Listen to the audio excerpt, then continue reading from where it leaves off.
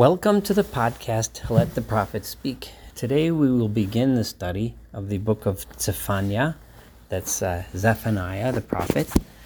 And today we will study the beginning of chapter 1. So this is Zephaniah 1a. Just by way of introduction, actually the first verse will introduce this prophet to us and his lineage and the time in which he said his prophecies. So let's read the first verse. Devar Adonai Asher Haya. This is the word of God that was said El Zephaniah to Zephaniah ben Cushi, the son of Cushi, ben Gedaliah, ben Amariah, ben Chizkiah, who was the son of Gedaliah, the son of Amariah, the son of Chizkiah. The point being to give his lineage, all the way back to his great-great-grandfather, Chizkiyahu, the king Hezekiah. So this prophet had a royal lineage and was a member of the royal family. And when did he live? Bimei Yoshiyahu, during the days of the king Yoshiyahu ben Ammon, the son of Ammon, Melech Yehuda. Now Yoshiyahu was the son of Ammon, who was the son of Menashe, who was the son of Chizkiah. So the king was his, I guess like second cousin, once removed or something like that. Anyway,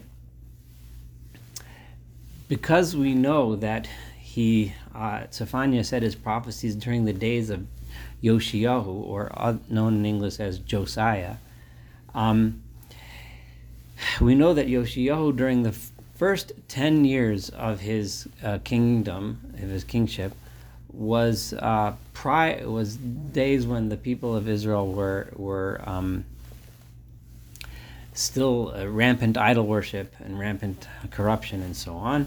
And we know, though, that about 10 years into his reign, he, as the story is told in other places in the prophets, that he found a Torah in the temple, and he taught it to the people and brought about a major revolution, bringing the people back to God, getting rid of the idol worshiping, and bringing people back to a righteous life.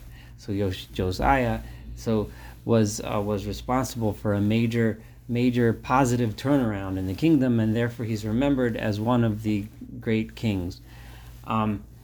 His father Ammon and his grandfather Menashe were very evil kings and reigned for a long time and led the people in the wrong direction. Now, this prophecy, it seems, would have been said during the pre-revolution times, the times before Yoshiyahu turned things around, before Josiah turned things around, when the people were still corrupt. So many would say that Zephaniah, therefore, was one of the few successful prophets, so to speak. He criticized the people, warned them of oncoming destruction, and then the people did repent, they did turn around, they did change. Whether or not Zephaniah was responsible for that is unclear, but surely the teachings of people like him, Zephaniah, would have been, at least to some degree, responsible for bringing the peoples around. I think that's a reasonable thing to assume. This follows the book of Habakkuk, who we said had prophesied around the same time, also, which is why these two books are next to each other. So, what is the prophecy being stated? So let's see. Go on to verse 2. Asof, asaf, kol, me al pnei ha'adamah nu'um Adonai. That was verse 2 in Hebrew. The translation would be as follows. Asof, asaf generally is understood to be a language of language, at least in this context, a language of destruction. I am going to destroy all from the face of the earth, so says God. Now, it is interesting, this choice of words, asof, asaf, and we're going to see these words repeat themselves several times in the future verses. The word asof in Hebrew usually means to gather something together, to bring something close, to group things together. We see it there used also in the context of destruction, and we see it used in the context of death. So one way of understanding this is God is saying, I'm going to destroy everything. We see something very similar in Jeremiah 8:13, where Jeremiah talks about Asof Asifim. I shall destroy them, so says God, where it means destruction.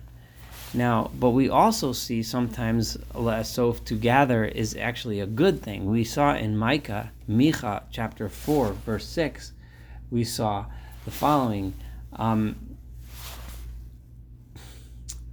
Micah says, the Osva Hatzoleah, I will gather unto me the cripples. And God is saying, I will gather them, meaning a good thing. I'm going to bring them closer to God. We also saw it, Asof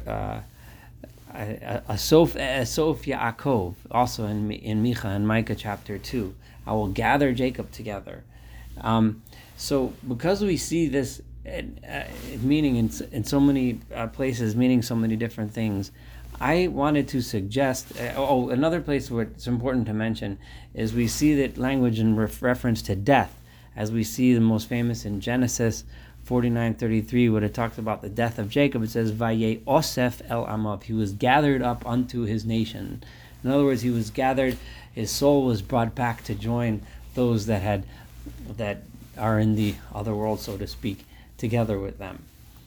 I think that the context, of course, is important. And of course, over here, it means some sort of destruction or something bad.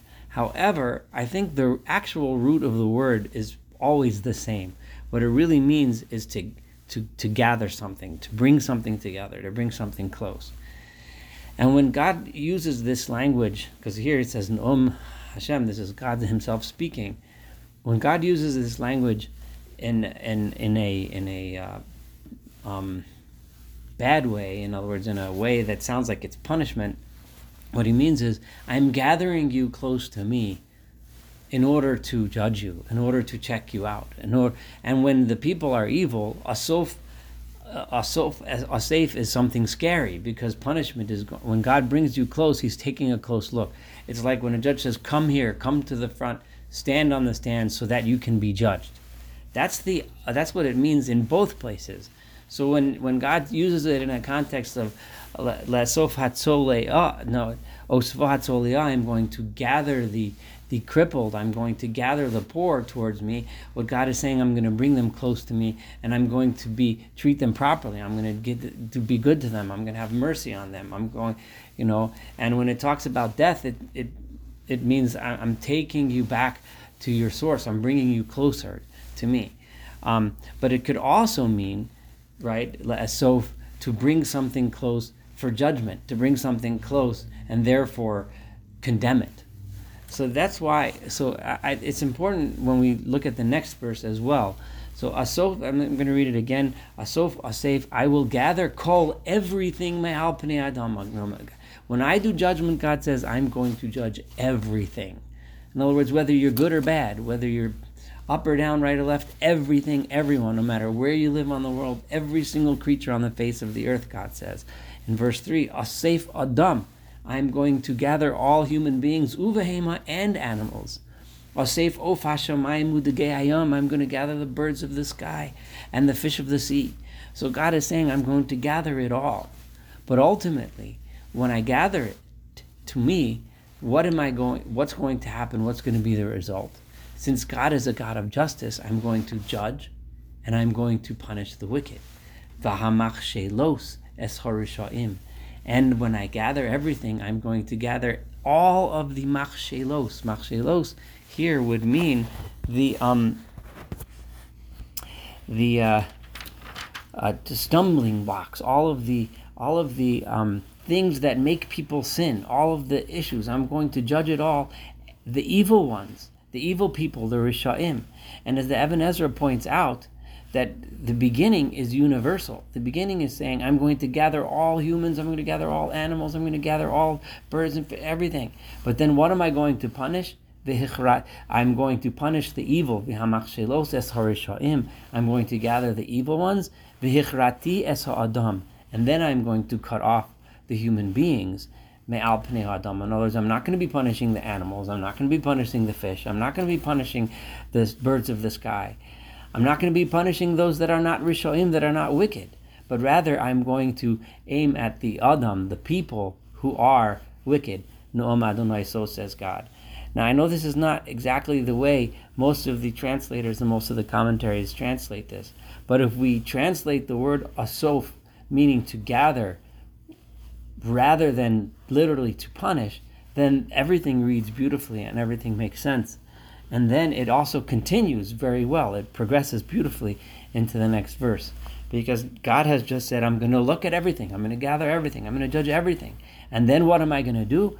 I'm going to punish the guilty. V'natisi yadi al Yehuda, and I am going to stretch my hand over the people of Judah. These are the people that Zephaniah is addressing this to. So he's saying, after God looks at the whole world, he's going to zero in on you because you care about you. Yeah, he's going to zero in on other places too, but that's their problem. Now I'm talking to you about your problem. He was a member of the royal family. He lived in Jerusalem. He was standing and saying in Jerusalem. God's going to talk to the whole country. He's going to look at, and he's going to look right here in this city of Jerusalem. And what am I going to do? V'hichrati min hamakom hazeh. When I said before, I'm going to cut off v'hichrati et ha'adam, when I said in verse 3, I am now explaining who is that I'm going to cut out. I'm going to cut off and punish min hamakom hazeh, from this place, et she'ar ha'baal, all the remnants of the idol of Baal, et shem hakimarim, all of the names of all of the priests that are worshiping the Baal, and the priests that are together with the priests that worship the idol. V'et hamishtachavim al hagagos, and those of you that bow on the rooftops, litzvah hashemayim, you bowing to the beings in the sky, the sun, the moon you're worshiping, the constellations you're worshiping. V'et hamishtachavim, and those that bow, but hanishbaim ladonai, when they speak, they swear to God. In other words, they speak as if they're swearing to God, but they also v'hanishbaim b'malkam, at the same time they are swearing to Malkam, the name of an idol. And those people who turn their backs upon God and don't even bother pretending, like the verse 5 was talking about those that they speak like they're God, but they also worshiping others. But those that don't even bother and they simply just turn their backs on God. And those people that don't search Him out, and don't turn towards Him and don't turn towards God, those are the ones that I'm going to punish. Has Mipnei Adonai Elohim.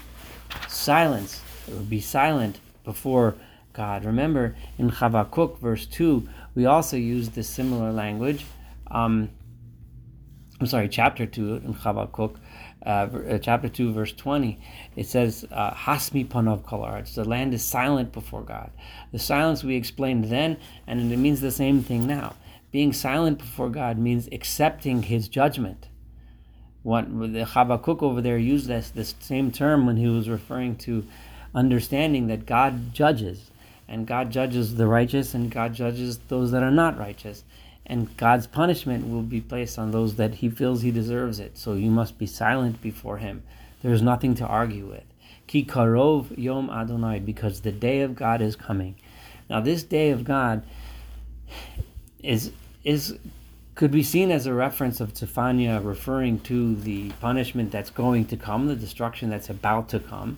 Historically, the destruction of Jerusalem, which was going to come, soon enough afterwards, or the destruction that may have been averted when Josiah decided to turn the people towards God.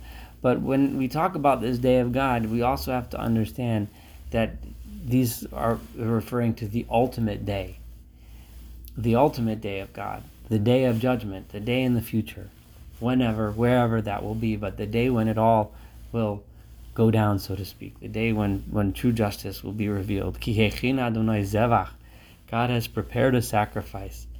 Hektish kiru'av, when it says, refers to God as preparing a sacrifice, you remind us of what we said in Isaiah chapter 34, verse 6.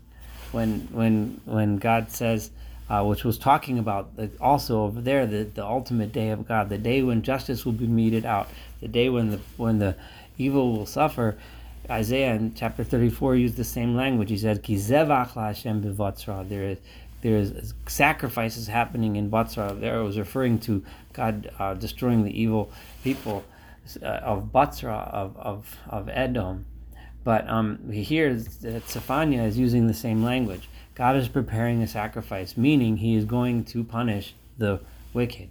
Hikdish kiruav. He has set aside those that are invited to be there to participate when that sacrifice is occurring. Some understand this to mean the animals which are going to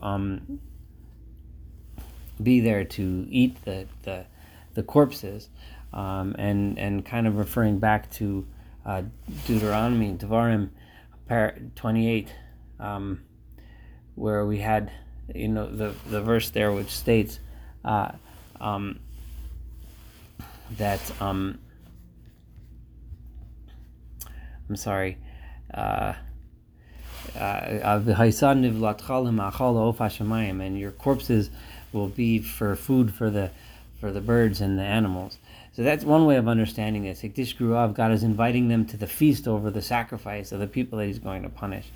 Another way to understand this, that would be the Radak and the Metzudos translate it that way. Rashi translates it a little differently, and God is inviting His armies to come and punish the people, which would then be a reference to Nebuchadnezzar, to the king of Babylon, who is now being predicted that he's going to come and destroy the people of Jerusalem.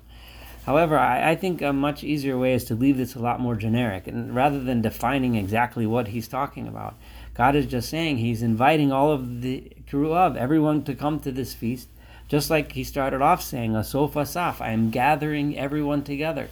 Everyone has to come together because I'm going to judge everyone. I'm going to judge everything. And out of those, I'm going to pick the ones that deserve suffering, the ones that deserve punishment, and the ones that deserve to be redeemed.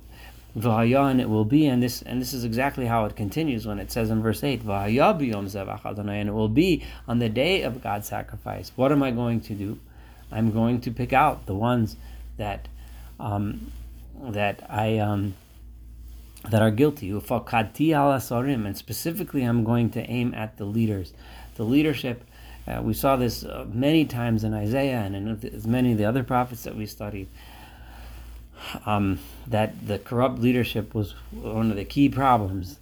Ufakati al asarim, and I will punish the officers, the Bnei HaMelech, and on the princes. And remember, Zephaniah himself was a prince, and he is criticizing his own family. V'al halovshim malbush nachri, and I will punish all of those who dress in a foreign or a strange clothing. Now, what does this mean, malbush nachri?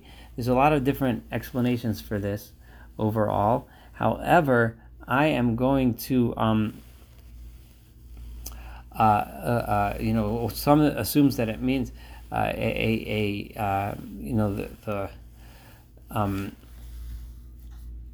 sorry. Ma'abush Nachri is rather than a strange clothing. What this means is one way of explaining this is Ma'abush Nachri, strange clothing, meaning they're dressing in the cloaks of those that worship idols. That's how many of the commentaries see this. That they're like, they put on the clothing or the garments of the priest that serves the idol. However, another way of understanding this is Mabush Nachri, meaning someone else's clothes, meaning stolen, right? Those that dress up in things that they've either literally stolen or from someone else, or they are dressing in clothing that they are wearing because they gained the means to get those clothing through illicit ways. Those that oppress others, that oppress the poor, and that would be specifically on the princes and the wealthy people who oppress the poor and thereby gain those clothing that they're wearing. And that would be Kol Shim Malbush Nachri, and that would be kind of like the Radak kind of explains it that way. that Ufakadeti al kol hadoleg al hamifton bayomahu. This is verse 9. And I'm going to punish everyone that jumps over the threshold on that day. Bayomahu almost always in the prophets means that day out there in the future. Now what does this mean, those who jump over the threshold? One way of understanding it is there was a custom in those days in the Philistines, when they worshipped their god Dagon, they wouldn't step on the threshold, they would jump over it. So this it would then be a reference to those who worship idols. Those that translated out the foreign garment and that we just ended in the last verse would translate it this way. If they assume the foreign garment means the garments of those that worship idols, then this is referring to those that jump over the threshold.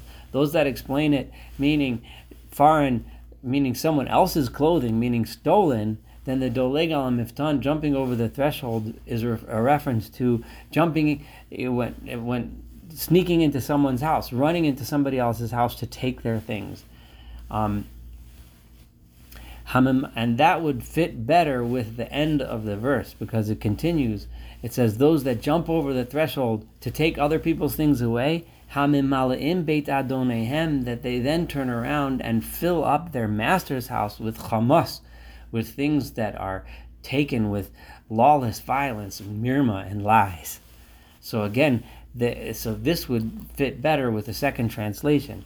Those that dress in other people's garments, those that invade other people's private space in order to take their things, those are the people who come, when they come before God, they fill up God's house, the house of their master, with chamas, with things that they shouldn't be theirs, either because they literally took it, like actually went and took it and stole it, or they took it by oppressing others, creating a system of justice that takes away from the poor and gives to the rich, umirma, and lying and cheating.